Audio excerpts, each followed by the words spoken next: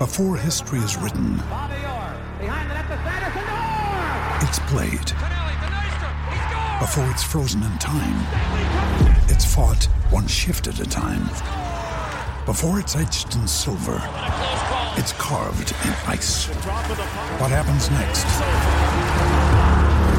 will last forever. The Stanley Cup Final on ABC and ESPN Plus begins Saturday.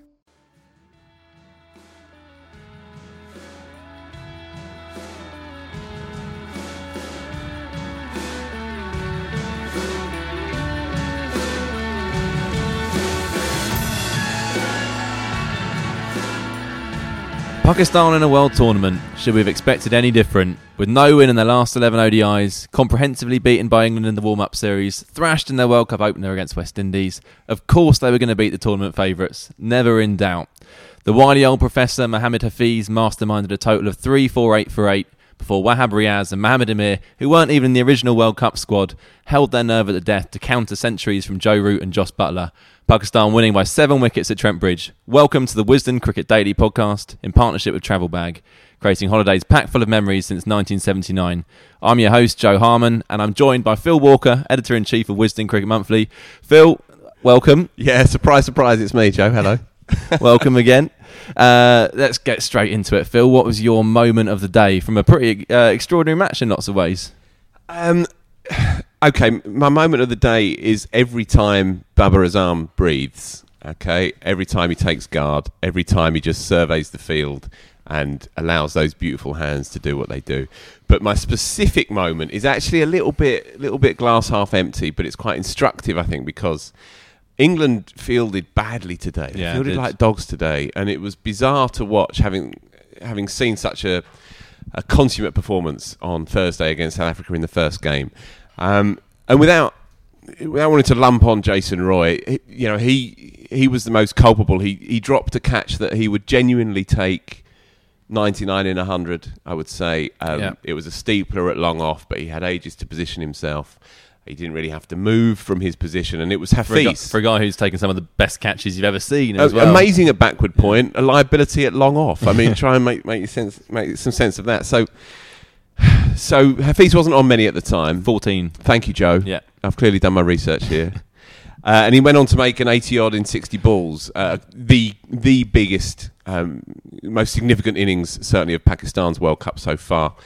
And he kind of took Pakistan into the realms of the unbelievable for them, really. 330, 340, 348 in the end, and it was 20-odd too many for England.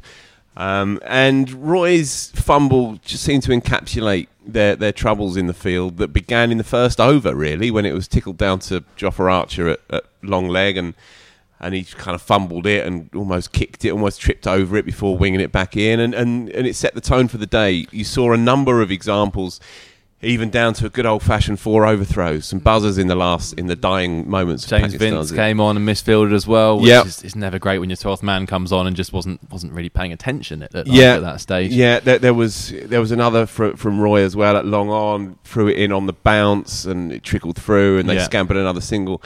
And it's okay. We've been here before, but these little marginals in 50-over cricket are absolutely crucial, and England, who have been searching in vain for perfection, because it doesn't exist in sport, they'll be spitting tonight. They'll be really sore tonight. Not that they've lost the game, but the nature of the way that they've lost it. Well, their fielding against South Africa almost was perfection, wasn't it? I mean, Stokes' catch was kind of beyond perfection. Apparently, it's the second best that they've fielded since 2015, officially, according to their analysts. Interesting. Okay, well, it'd be interesting to see where today compared, because it would certainly be right down the bottom, I think, today. My moment is at the other end of the match. Wahab Riaz, he hadn't played an ODI in 2 years before this tournament. Apparently back in the side based on his performances in the PSL. Obviously I didn't see these at the time, but that's the story. Always seems to find his best at World Cups. Took a 5 in the final against India in 2011. Bowled perhaps the best spell of the last World Cup had Shane Watson hopping and jumping in the in that quarterfinal. quarterfinal. Both ended in defeats, but he's got a brilliant record in World Cups, which obviously would have helped his case when it came to the final squad selection. And he found that little bit of reverse swing towards the end. Moeen Ali, who had a tough time, he looked out of sorts. I want to come to Mo in a bit. Yeah, I want to come to him. It was that time when Mo in form at that point was the perfect man to come to the crease, but for such a beautifully elegant batsman, when it's not going right for him, it can look like he just can't get it off the square, and that was unfortunately the theme today. Riaz, who finished it off with a brilliant catch, having taken two wickets as well. It was a real kind of for an old bloke who's been around the block, it was a kind of another return for him, and Pakistan needed that strike bowler as well. Yeah, Wahab's your classic 3 for 80 in 10 overs to win you the game, isn't he? Yeah. Don't ever change, Pakistan. You know, the best laid plans of mice and men and all of that. They've been in England for 6 weeks or so. They played 5 ODIs. In '92, they went to Australia a full month before that tournament, rather. To try and acclimatise to Australian conditions, then went 1 in 5, and that one being against Zimbabwe, of course, before turning it around, playing desperate cricket and winning that tournament. This time round, they spend a month and more getting used to English conditions, went over to Ireland as well, of course, played last week, didn't even look like a cricket team, and then they start to play their more natural, desperate, seat-of-the-pants type cricket, and they were fabulous and compelling, I thought, today. I don't mean this in a condescending way, but this was a much bigger game for Pakistan than it was for England, wasn't it? Completely, after the start that Pakistan had. And they've lost 11 in a row, albeit 5 of those are against England, but they've lost 11 in a row. They would have been the 6 or 7 to 1 shot today. So now, where did Pakistan go next? Or should we just have no idea? Should we just admit we have no idea and leave it there? Well, it was interesting that Hafiz got runs, because Hafiz is very much a feast and famine player. He's obviously on his last legs as an international cricketer. But if Hafiz can hold that middle order together, then I think it enables the openers, who are exciting, the 2 lefties, Imam Ul-Haq and Fakhar Zaman, enables them to play with freedom. It enables Babar Azam to do what Babar Azam does. He made a beautiful 60-odd at a runner ball today, and he'll continue to play that anchor role. And with Sarfraz and Shoaib as well in the middle order, plus, crucially, Asif Ali as well. Now, you know, his personal story is a very touching and moving one. His daughter died very recently. He returned to the team today, and although he only made 14 in 11 balls... An incredible 6 in there as well. It was, yeah. And it would have gone for 6, the shot that he played, and Bairstow plucked it out of the air above his head. Yeah. That they have the right kind of balance, to be honest, to bother the last stages of this tournament. Shadab Khan as well probably was the bowler of the day, I would say. He got Jason Roy out in his first over, and he came back well as well in his second and third spells. And he's a top class young bowling all rounder. So they do have variety, they do have personality. They're not from top to bottom the most polished of cricket teams, of course they're not. But what you've seen today is further confirmation that this tournament will throw up all kinds of results. You mentioned there Shadab opened the bowling, as Imran Tahir did against England in the first game. Good moves. Tahir took Bairstow out. Shadab did the same with Roy today. England are going to have to get used to that, aren't they? I mean, any side in their right mind are going to throw a couple of overs of spin in there to start an innings. Yeah, they had to find, the international community had to find a way to stem the flow from Roy and Bairstow. They've done their homework on Roy. They've done their homework on Bairstow. Bairstow struggled a little bit against the ball, turning away from him in the IPL. And Roy's record against leg spin in 20 and 50 overs is not great. So serving up medium fast outside off stump, you're just going to go the distance against those two. It's a very smart move, started by Faf, and I would imagine it's going to be repeated by a number of captains down the line. It was odd to watch Roy, though, because he walked off. In fact, kind of tellingly, the last ball of Pakistan's innings flew past him at long off. Now, he couldn't get near it, but he had to pick himself up off the turf and trudge off, go and get a sandwich, go and put his pads on. And he would have been really down in the dumps, I think, Roy, after that fielding performance.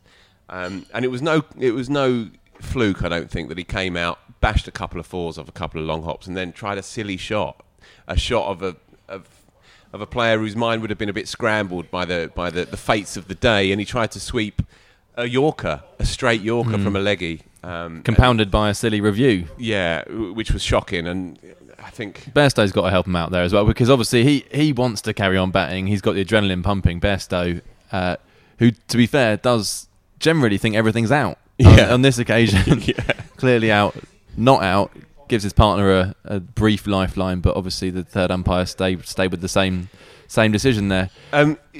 It's funny that we get to this point, 15 minutes into our latest little chat about cricket, Joe, and we haven't even mentioned Root and Butler, who both made sparkling. It was on my list. Really? It was on my list. I have done my prep. First team ever in World Cups to have 2 centurions and lose a game. Right. Stat. Not in my prep. Didn't know that. Okay. I will counter your stat with a stat, if that's all right. So Root now has 15 ODI hundreds. Yep. That's 3 clear of the next English batsman. Triscothick. Yep. And his career strike rate is 87, which is the same as Chris Gale, the same as Rohit Sharma, only slightly less than Virat Kohli. He's a modern day master. Do we, even though we think he's brilliant, do we still underestimate just how good he is? If we do, it's pure folly. That first innings after the 2015 horror show, he made a 73 ball 100 against New Zealand at 3. And strummed it, and then made another 100 later on in that series, and since then he's just carried on. I don't know what he averages over the last 18 months, but I knew up until recently it was something like 75 to 80 over 18 months of ODI cricket. He is far and away England's finest batsman of our lifetime, and what you see in the Test game simply bleeds into the ODI game. I do remember, I don't know why I'm doing this to you, Joe. Maybe familiarity, but I remember you saying to me a few years ago, I'm not sure if he's a one-day player. And in fairness, before that 2015 World Cup, there was... You did. Never I'm afraid said that. you did. You're thinking of Ed Kemp, who's left us. Maybe. I knew you'd bristle on this one. He proved as well in the World Cup. T20 player, maybe. All right, fine. Not Just let it go. Let it cricket. go. Let it go. You did say it, but it doesn't matter. He made a brilliant 100 against Sri Lanka in the last tournament as well, didn't he? Where it got funky towards the back end, reverse sweeps and reverse laps off the quicks and so on, and that showed that he had the game for that kind of cricket. And the last 4 years have absolutely proved it. As you know, I think that he'll be the top run scorer in the tournament. I think that he will. If England win it, Joe Root will be the player of the tournament. So that's Joe Root. A word on Jos Buttler, who just did what Jos does, doesn't he? Yeah, it's just the 73 ball 100 for him today, I think it was. And he'll be sick tonight because he did what Root did. Yeah, he got close to seeing the game home and slapped one to short third man off a Moa Mir slower ball. We do take it for granted because there aren't words to describe what kind of talent Jos Buttler is. I was listening to it on the radio actually, coming to do this show, and there was an assumption that he would just get it done. There is, with the exception of Kohli and arguably Warner, maybe one or two others, there is no more complete ODI batsman in the world than Jos Buttler. And he has all the components to take English cricket into a new place, a new dimension. Stokes did what he did last week with that catch. Buttler, over the course of the next 6 weeks, he's the man for me. He's the man to drag English cricket into the nooks and crannies of British life that it's been lost to for so long. Well, watching Buttler and Root's partnership today, I had no doubt they would finish the job from there. I was kind of in shock when it didn't materialise, which shows, given the numbers that were required, just the expectations that we have them now. I mean, it was 9 and over, and I was like, oh, well, we'll do that, won't we? Which just goes to show, I mean, to be honest, if it wasn't a World Cup game and the pressure wasn't quite as high, maybe they would have got over the line. Maybe that had some impact on the way they went about things. But then also, Mo and Ali coming in at that stage, as we said, that's when they really needed someone to come and hit. You're 30 off 15, but Mo wasn't in that kind of form, was he? No, and I wanted to come back to the mowing question. it seems odd to say England have got a bit of a problem at number 7. But when you are talking about these fine margins, these tiny marginals that separate the winners from the also-rans, Moeen hasn't had a bat in a long time. He hasn't had a proper 20 overs, 25 overs to really have a run. And on the odd occasion when he has had time to bed down, he's just not looked at the races. And Moeen, when he's free, is gorgeous, as we know. But when the brain is a bit more cluttered, and it's going to be when you're under pressure, and it's going to be when you're chasing down a target, and it's going to be when the scoreboard's telling you it's 9.5s, 10s, 10.5s and over, then he's fallible. He's fallible in there at number 7.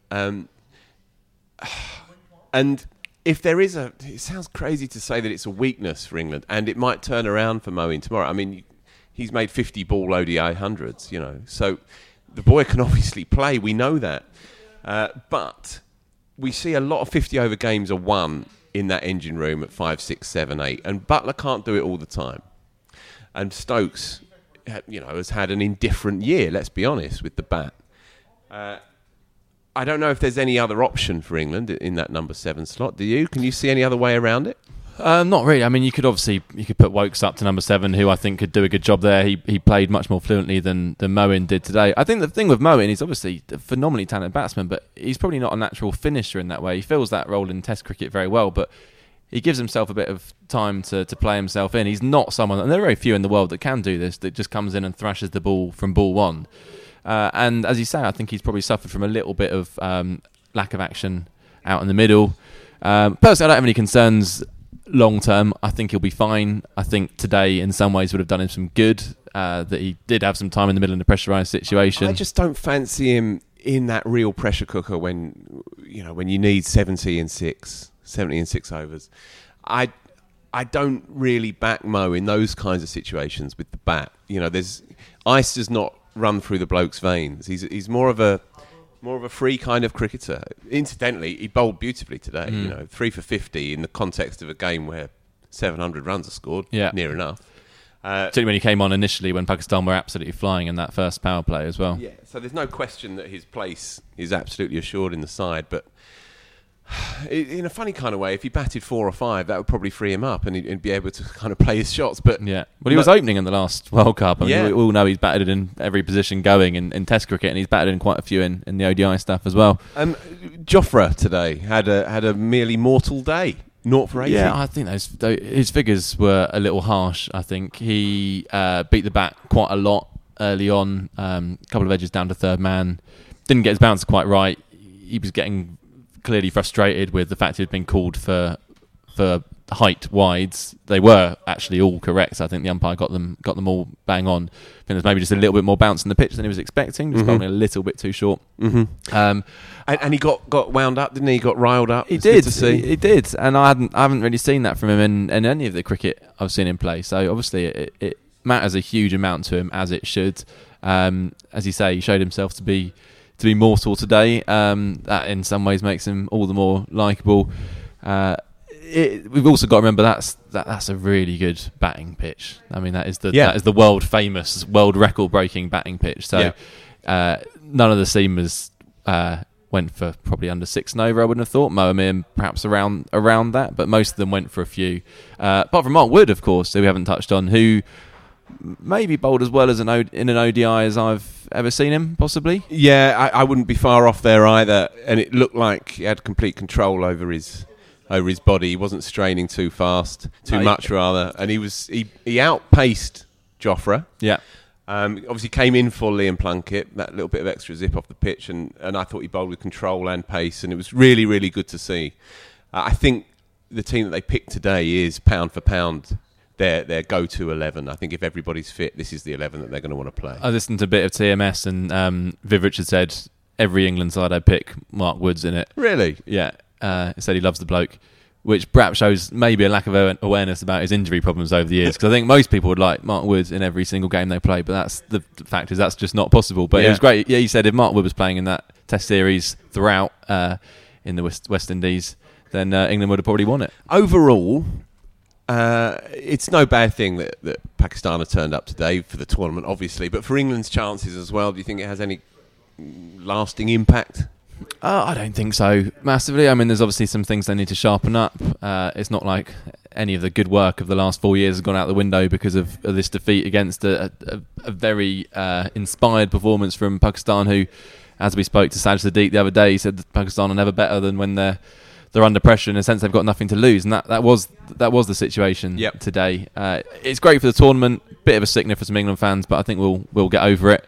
And we've got Afghanistan and Sri Lanka to look forward to tomorrow. It's going to rain, unfortunately. Is it? Yeah, the weather forecast is not good, so I think it will be a shortened game at best. Oh, well, all eyes on Northampton then, Joe. All eyes on Wantage Road then tomorrow. Because, is that right? Yeah, because Glamorgan's Billy Root is the star show in the Root family this evening. It's worth mentioning 229 and 252 balls for Root Junior today. Came in at 20 for 3.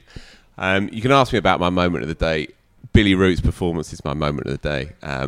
And if there's anyone out there listening to this show from who pretends to be Welsh and you know who I'm talking about, then there you go. There's your nudge to Billy Root.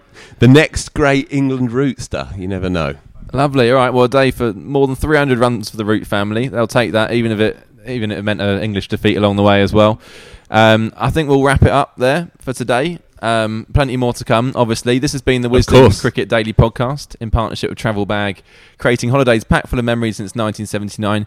If you haven't heard enough from Phil and I, check out the Wisdom Extra Podcast, which should be going live soon after this pod, for an in-depth look at the tournament so far. And featuring Neil Manthorpe, crucially, for a different voice. It's not just us two, it is us two, but it's with another person as well. Neil Manthorpe, South African journalist, has got some interesting views on where South Africa can go from here and why AB de Villiers is not in this World Cup squad. And of course, don't forget to subscribe to the Wisdom Podcast on the podcast app or Spotify.